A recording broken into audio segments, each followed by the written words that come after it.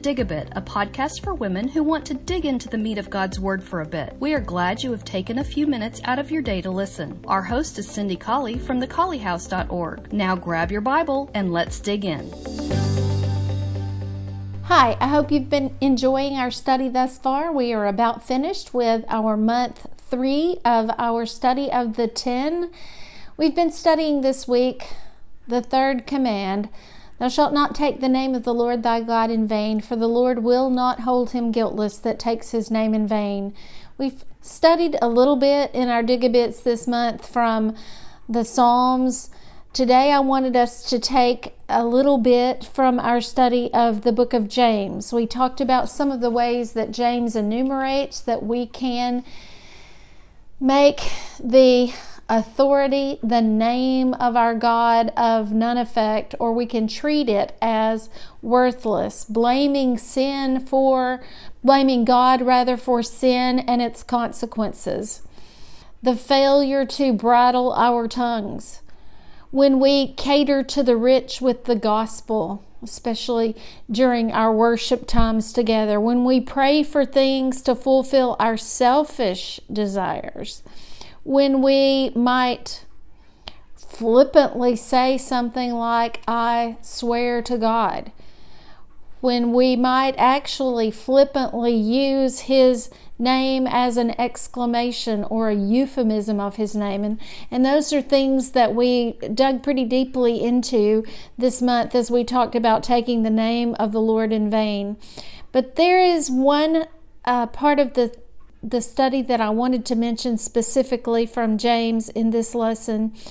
We talked about how that praying without seeking his will in our lives is taking his name in vain. That is, we're saying that we are praying in the name of Jesus, and yet we're not seeking the will of Jesus as we pray. We say that we are praying in the name of Jesus. We're taking his name, invoking his name as we pray. But sometimes we might pray to fulfill selfish desires, and James expresses those things. But then in chapter 5, beginning in verse 14, he enumerates some characteristics about prayer, about invoking the name of God that are good, that are things we should be saying or doing as we pray. So let's look real quickly at James chapter 5, beginning in verse 13. "Is anyone among you suffering? Let him pray. Is anyone cheerful? Let him sing psalms. Is anyone among you sick? Let him call for the elders of the church and let them pray over him, anointing him with oil in the name of the Lord. And the prayer of faith will save the sick, and the Lord will raise him up. And if he has committed sins, he will be forgiven. Confess your trespasses to one another and pray for one another that you may be healed. The effective, fervent prayer of a righteous man avails much."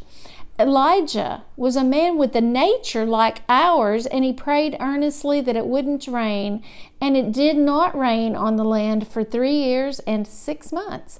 And he prayed again, and the heaven gave rain, and the earth produced its fruit. Quickly, let's just notice some characteristics of Christians that should be present if our prayers are going to be acceptable. Number one, it's a good thing to ask other faithful people, particularly elders in the Lord's church, to pray for us. Have you ever asked the elders to pray for you for something specific? I have.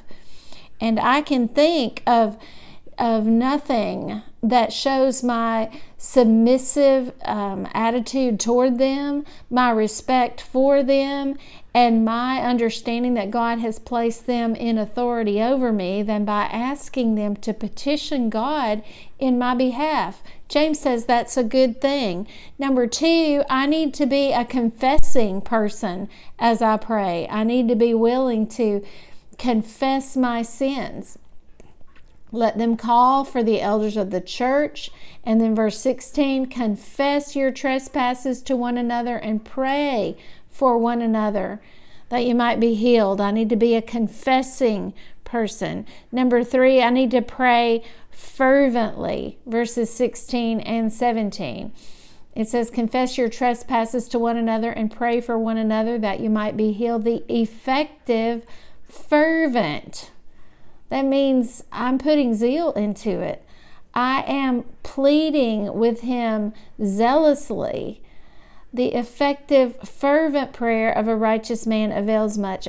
Elijah was a man with a nature like ours, and he prayed earnestly, sincerely, and diligently that it wouldn't rain. So I need to pray fervently. And it says also that he prayed again, and heaven gave rain. I think praying continually, praying over and over and over again, showing perseverance in prayer is next important. And then lastly, I need to live righteously while I'm pleading with God. Elijah was a man with, wait a minute, let's back up one verse. Confess your trespasses to one another and pray for one another that you may be healed. The effective, fervent prayer of what kind of man? A righteous man or woman avails much. Elijah was a man with a nature like ours, and he prayed earnestly that it wouldn't rain, and it did not rain on the land for 3 years and 6 months, and he prayed again, and the heaven gave rain, and the earth produced its fruit. I hope that you did read the account of Elijah's prayers in 1 Kings 17 and 18, counting the number of times he used the Lord's name in prayer and to other people in those chapters. I believe that I said 1, 2, 3, 4, 5, 6, 7, 8, 9, 10, 11, 12, 13, 14. I counted 14 of those times when he invoked the Lord's name in prayer to God and as he spoke to others in these chapters. And what occurred as a result in chapter 18 was unthinkable glory brought to our Father in heaven. You know, when we are praying, asking righteous people to pray along with us, confessing our sins as we pray, praying fervently, praying again and again, and living righteously while we are pleading, we will bring glory to our Father in heaven.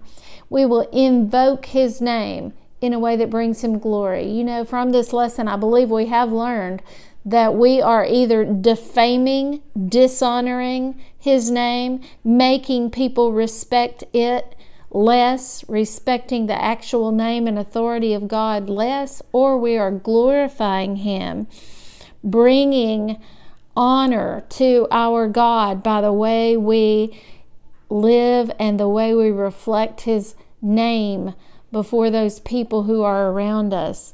Let's choose glory. Let's pray in a way that will glorify our Heavenly Father. I hope you've enjoyed this study. I hope that you're going to be able to listen to the podcast, to watch the video podcast, and I hope that you will enjoy as our study as we begin a new study on remembering the Sabbath day to keep it holy. Have a great day.